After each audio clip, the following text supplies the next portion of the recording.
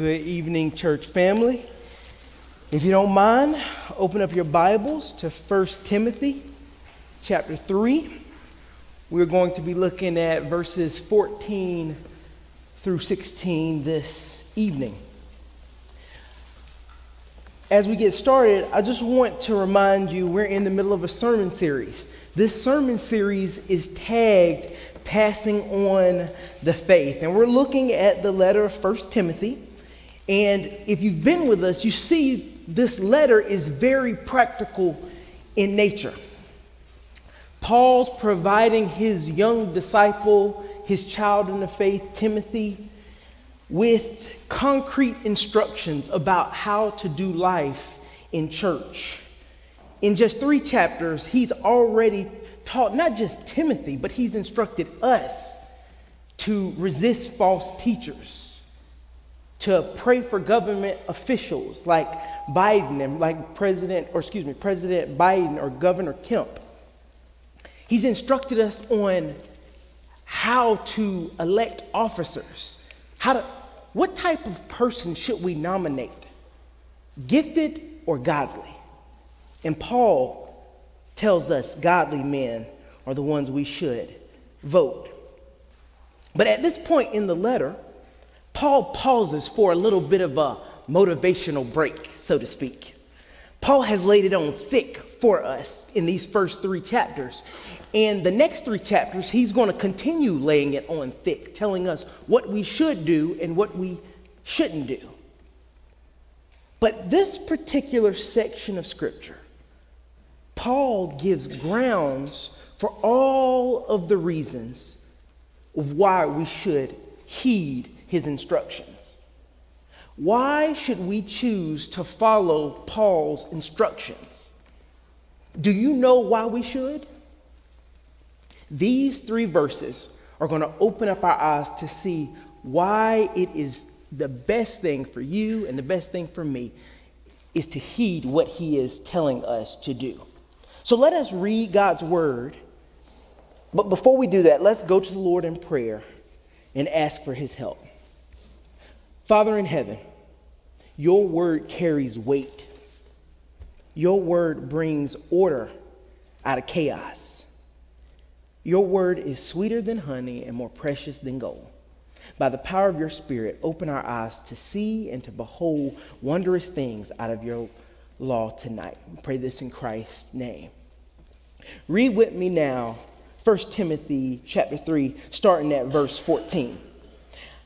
I hope to come to you soon, but I am writing these things to you so that if I delay, you may know how one ought to behave in the household of God, which is the church of the living God, a pillar and buttress of the truth. Great indeed, we confess, is the mystery of godliness. He was manifested in the flesh, vindicated by the Spirit, seen by angels, proclaimed among the nations, believed on in the world, taken up in glory. Amen to the reading of God's word.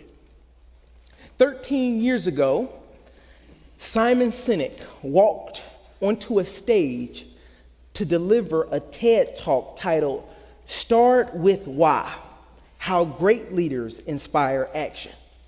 This YouTube video has over 10 million views. A broad range of people were attracted to whatever this man had to say. Businessmen, occupational therapists, law enforcement. Everybody wanted to know and wanted to hear, what is it that he has to say about why?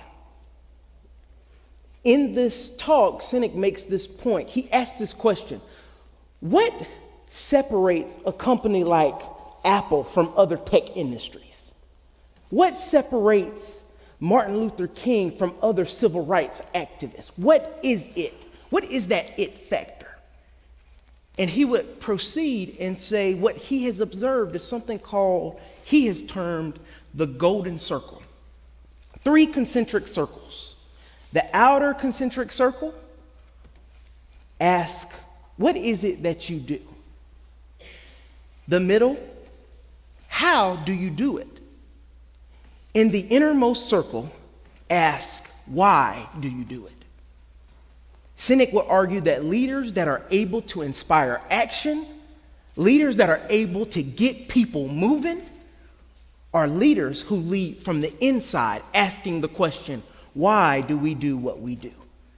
Most of this letter, Paul has told us, leading up to these verses, Paul has told us what to do.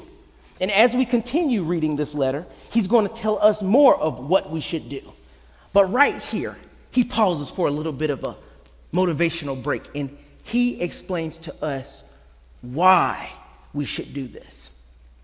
If you look with me at verses 14 and 15, Paul states his purpose of writing this letter pretty clearly. He says, so that we may know how we may behave, how you and I should act in the church. Again, verses 14, 15, and 16 don't necessarily address how we should act in church. They don't tell us how we should vote for our officers or who we should vote for. The rest of the letter does that. What this particular section of scripture does, it shows us why we should heed all of these instructions. It lays the groundwork, the basis for following what Paul has to say. Remember, Paul is calling all of us to live a peculiar lifestyle, particularly in the context of community. Now, we live in a country that is naturally self-seeking, naturally self-preserving. We live in a world that is anti. We might say it's moving anti-family, anti-grace, anti-structure, anti-authority. We know and we see it. Yet Paul is saying within the household of God, everything that I say in some sense goes contrary to that. So why, Christian, will you choose to follow what Paul has commanded in this text? Merely knowing what to do isn't enough. You need a reason why. And we don't need some homemade, humdrum, subjective why. We need a why that is rooted in Scripture and given by God.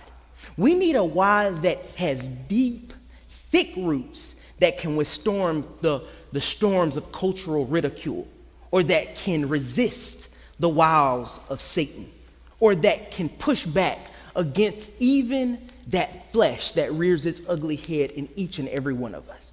That's the type of why we need. And God, in his grace, in these 3 verses, he has provided us with a why.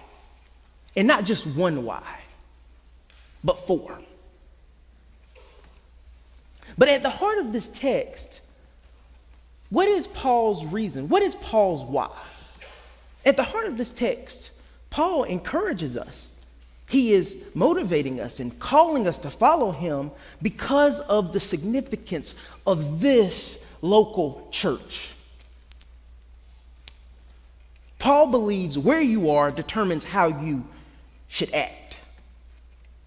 Paul believes that the significance of our local congregation is the strong why that you need to follow his instructions. We have 4. Let's jump right in.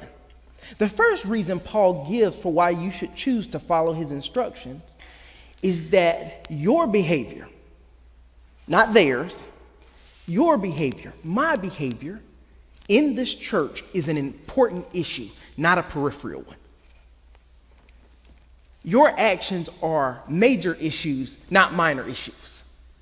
As a denomination and as a local church, we have a tendency to emphasize the cognitive, the thinking over the ethical. That's just the particular bend that we have. Now, don't get me wrong, theological accuracy is a must. Doctrinal fidelity is important, but so are the ethical decisions you make in this community and in this world. It is not only important that you understand that that Jesus is fully God and fully man, but you must know that you are called to live a holy life. You must not only know that God is sovereign, but you must choose to forgive your spouse when she's hurt you, your friend when he has hurt you. Not only is it helpful to know the order of salvation in here, but you must be ready to welcome those who think differently than you about race, politics, cultural engagement. Paul says these things. Paul doesn't lower the bar on doctrinal fidelity. He just raises the bar on the decisions you make. Look what Paul does. He shows the importance of this, not in what he writes, but in what he does. Verse 14 and 15, Paul says this: Timothy, I hope to come to you soon, but I am writing these things to you so that if by some off chance, if I delay, you may know how one ought to behave in the household of God. At the very beginning of this letter, we see Paul adores Timothy. Paul understands the situation that's going on in Ephesus. And Paul wants to get there. And Paul's planning to get there. But there is this off chance he may be delayed. And he said, the actions of this congregation in this church, it is so important. I can't wait till I see Timothy face to face. I need to send a letter ahead of me, just in case. They need to know how to act, not tomorrow. They need to know how to act right now. So what does Paul do? Paul sends the letter. Paul sends it and says, I'm sending this so that just in case, if I delay, you'll know how to act in the household of God. If any of you know me, you know I have a serious peanut allergy. Very bad, very bad. This allergic reaction, this allergy has landed me in the hospital quite a few times, 4 to be exact. Interestingly enough, in small talk, when I'm talking to anyone and I mention that I have an allergic reaction, the universal question that is always asked to me is, do you have EpiPen? And to that universal question, I give this universal response, no, but my wife does. And everybody's like, how is that going to help you? Let me give you this situation where I got myself in trouble. Back in my heyday in college, I thought I could manage without an EpiPen. And it so happened that I went to the dining hall. I got a chocolate chip cookie, or what I thought was a chocolate chip cookie. And it happened to be a chocolate chip cookie that was mixed with peanut butter. Well, the moment I bit into this, it felt like a blowtorch was put on my lips. I immediately knew what was happening, didn't have an EpiPen. And what my roommate did in a panic was he threw me into his car and drove me to the hospital. When we get to the hospital, when I come to my senses after I've been pumped full of epinephrine, the doctor, who actually was an elder at our church, who actually was in this room during my ordination, reprimanded me for 2 reasons. He said, 1, why do you not have an EpiPen? And 2, why didn't you call 911? And the reason was, he says, your allergy is so severe, you cannot wait to get that epinephrine. The EpiPen will get it to you immediately. And if you don't have that, the ambulance will get it to you immediately. In the same way, when Paul sends this letter immediately, he sends it because the situation is so dire. The actions of the people in Ephesus, the actions of us, so important that he sends this letter. So your behavior in this local congregation is not a secondary issue. Your actions are a primary issue. How you feel about Sister So-and-so isn't just something that can be brushed under the rug. It is something that needs to be addressed. Because we are a body. And what that means is what hurts one person hurts us all. Sin that hurts one, sin hurts all because we are a body. Have you ever stubbed your toe? That little pinky toe gets stubbed and you feel it from toe to the top of your head.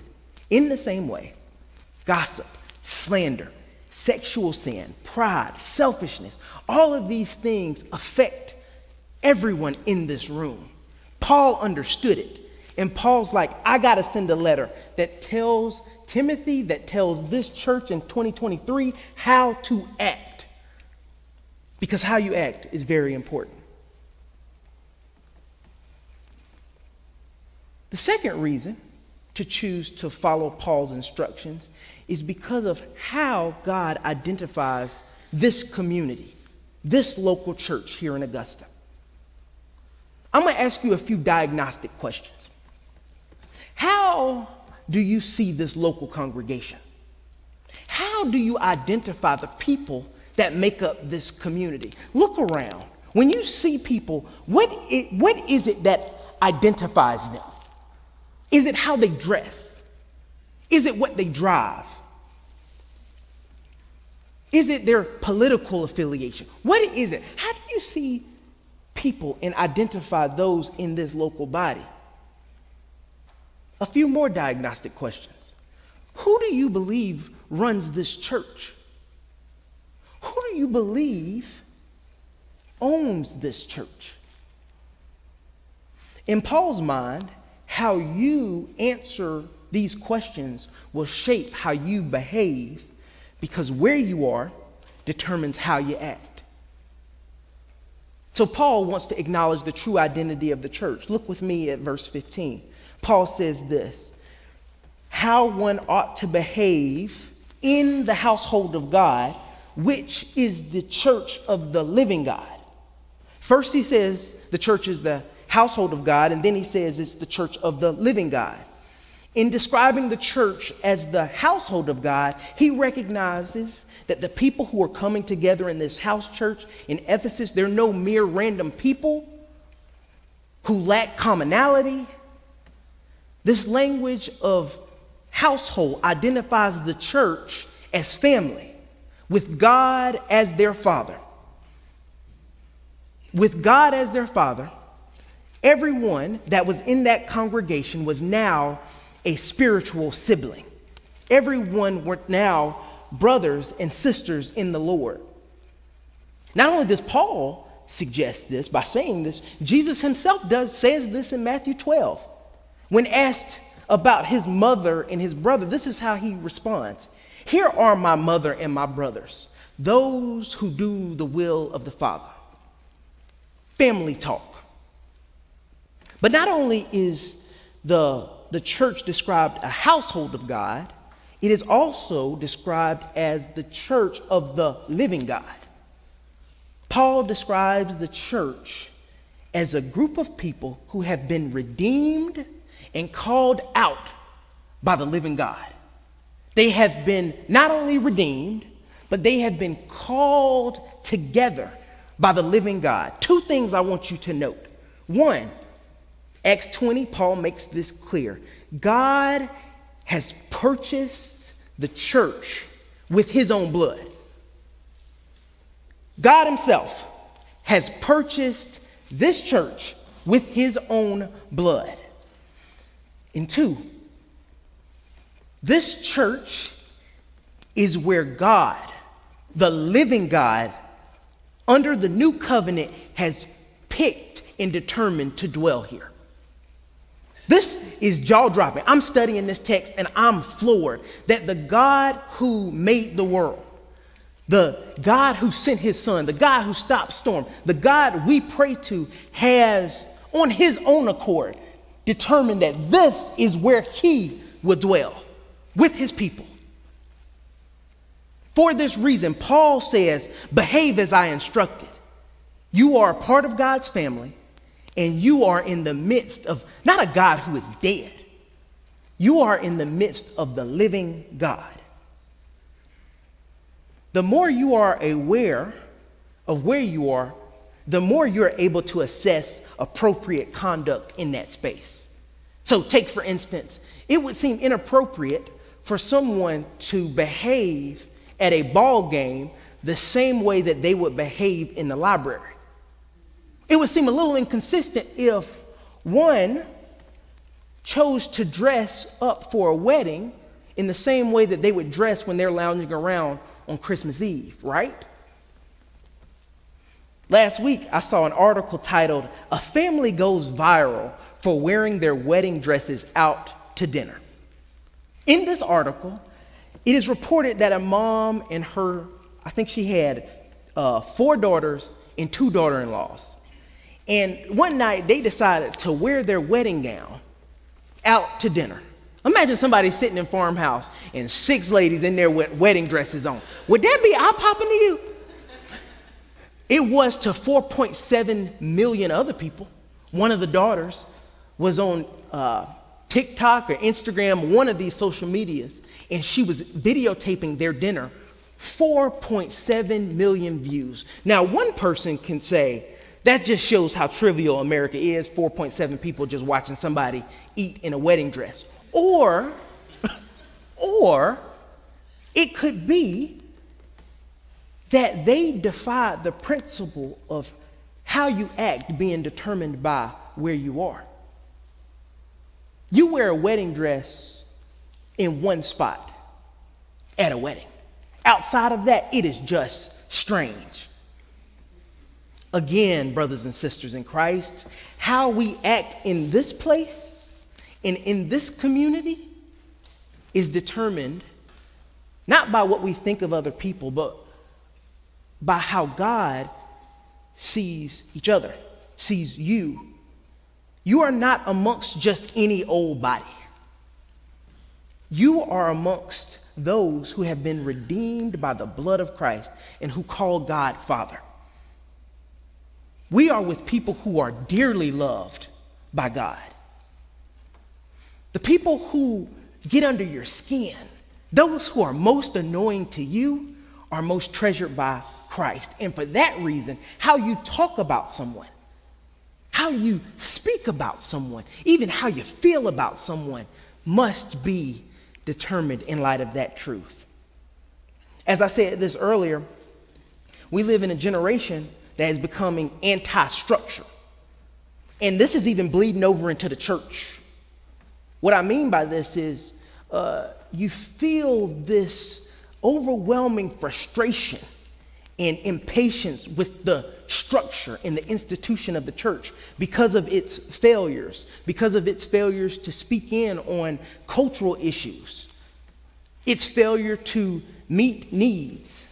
And the church must acknowledge its shortcomings.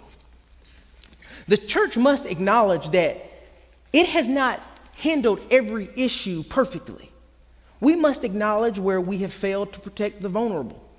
We got to acknowledge where we didn't stand up for the marginalized. We got to acknowledge where we have drug our feet when we should have spoken up. The church has its failures. But for some odd reason, one that I just can't wrap my head around, God has decided that this is the place that He will dwell. Because of the finished work of Jesus, God says, this is where I will be. So for anyone that you know, for anyone in this room that is frustrated, my encouragement is this.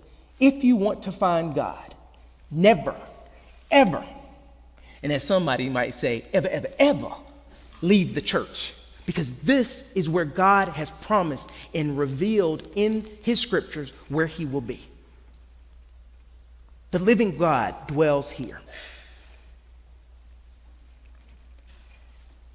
The third reason we choose to follow Paul's instruction is because of the mission that God has tasked our church.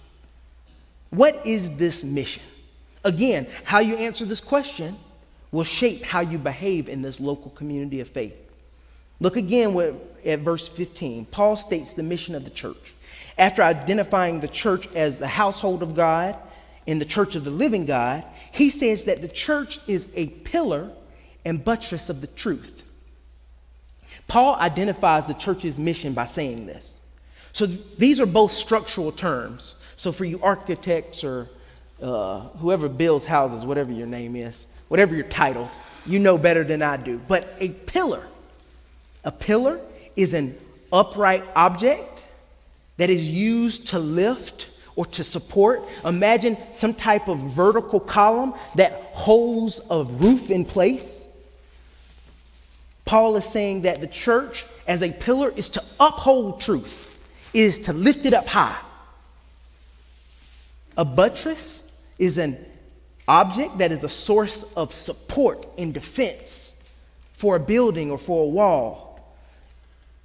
And as such, the church is to defend and support the truth against heresy, against error, against deviations. The church, in doing this, lives out and makes tangible the truth that it confesses. The church, by upholding and defending the truth, displays and embodies the truth that it preaches. The truth of the gospel is seen when churches submit to how Paul has encouraged us to act. This is not rare. Paul sees that as people, we can't embody the truth that we proclaim. Take, for instance, the gift of marriage. In Ephesians 5, a text that is read a lot in at marriages, in Bible studies on marriage, it talks about this. Husbands are to love their wives like Christ loved the church. In Paul saying this, he's saying husbands have a unique opportunity to embody the truth that we proclaim. When a husband joyfully sacrifices for his wife, when a husband joyfully lays his life down for his wife, what one is able to see is what Christ does for his people. In the same way, he says this about wives. Wives are to submit to Christ. Submit to their husbands as the church submits to Christ. Again, this makes tangible the church. As the church, we submit to Christ. And when a wife does that willingly, joyfully, we're able to see this is what the church is supposed to do. This is what the church is called to do. We're able to make tangible, real time, real space, truth that seems up here. As a church in Augusta in 2023, we have a unique opportunity. Many feel that the world's moral compass is declining. The world's actions are way worse now. They're going down the drain way worse now than they were 40, 50 years ago. This may be true, but this creates an opportunity to display truth to a dying world. The question is, how do we do this? Instead of being laser focused on the world we live in, we can display the truth simply by following the instructions Paul has given us in his word. Instructions about rejecting false teachers, instructions about praying for leaders, instructions about training ourselves for godliness. In doing this, we uphold, lift up high the truth. In doing this, we defend the very truth that we confess. When we embody the truth, we make tangible, we put in real time, in real space, truth for people to see and for people to witness. For this reason, Paul's saying, listen to what I have to say and do it because of the mission of the church. Paul has one last reason why we should choose to listen to his instructions. And you know what that reason is? It's because of the central confession that has been handed down to this church in 2023. We talk about passing the faith on. We talk about our church being 200 plus years old.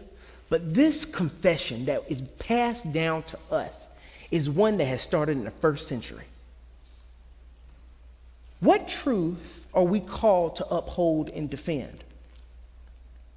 It's easy to see truth as an idea or as a statement. It's easy to put truth in this box of an idea. We believe this statement to be true. We believe that we are called to uphold and defend this set of ideas. We believe that this idea is true about men and women, or that this idea is true about gender roles, or that this idea is true about sexuality. All those things are well, good, and biblical. But is this the truth that Paul is talking about? For one can uphold family values, sexuality, and yet miss the truth that the central truth Paul is talking about in this text. When Paul speaks of truth, he is giving us an entirely different category than just ideas and propositions. When Paul gives us truth, he is not talking about a proposition, he is talking about a person. Look in verse 16. Look what Paul says. Paul says, "Great indeed, we confess, is the mystery of godliness." He then goes into a hymn of sorts, a confessional statement about the person and the work of Christ. He was manifest in the flesh, vindicated in the spirit, seen by angels, proclaimed among the nations, believed on in the world, taken up in glory. When Paul speaks of the great mystery of godliness, Paul speaks of the God-man who became flesh. Jesus, in his life, death, resurrection, and ascension, is the central truth of all of life. That is the central truth. That is the central confessional truth that the church stands on. Jesus Christ, God-man, became flesh, died, and was raised, and is now ascended in glory. In Jesus, the mystery of godliness has been revealed. The truth that man can be saved and that man can be transformed finds its revelation and its power in the truth that God sent Jesus to save the world. The real Jesus can change you. The real Jesus can transform you. This week we were at GA and I had an amazing opportunity to sit next to Julian and the Herons, and the McCurds were in front of us. I saw Ken's hands. I love it. I saw Ken's hands just waving high because we were in a 2-hour worship gathering. And there was a song called a hymn called Hast Thou Heard Him, Seen Him, Known Him? And I was looking at the lyrics and I couldn't help but think of this. "'Tis the look of Jesus that melted Peter. 'Tis that fact that Stephen saw. 'Tis that heart that wept with Mary. Can alone from idols draw. Can alone from idols draw." The person of Jesus is the source of godliness. He is the source of saying no to sin and yes to righteousness. This central truth about the life, death, and resurrection is not just an idea. It is a power that can change you and that can change me. It can take a heart of stone and turn it to a heart of flesh. You want to enter into a relationship with God? Look to the finished work of Jesus. You want to be saved from your sins? Look to the finished work of Jesus. You want to learn about the power to say no to sin and yes to righteousness? Look to the finished work of Jesus. You want to pursue godliness? Look to the finished work of Jesus. So, church family, Paul has laid before us 4 reasons why you should heed his instructions. Brothers and sisters, what is your reason for living the peculiar life that Paul has instructed us? What will be your reason? You will need one. Let's pray. Father, we're so thankful for your gospel. We're thankful that you have given us reasons to say yes to godliness. We say thank you, Lord, for giving us reasons to heed your instructions through Paul. Now, by your Spirit, will you apply this to our heart? Will you motivate us? Will we know why? So that we might do what you have called us to do. pray this in Christ's name. Amen.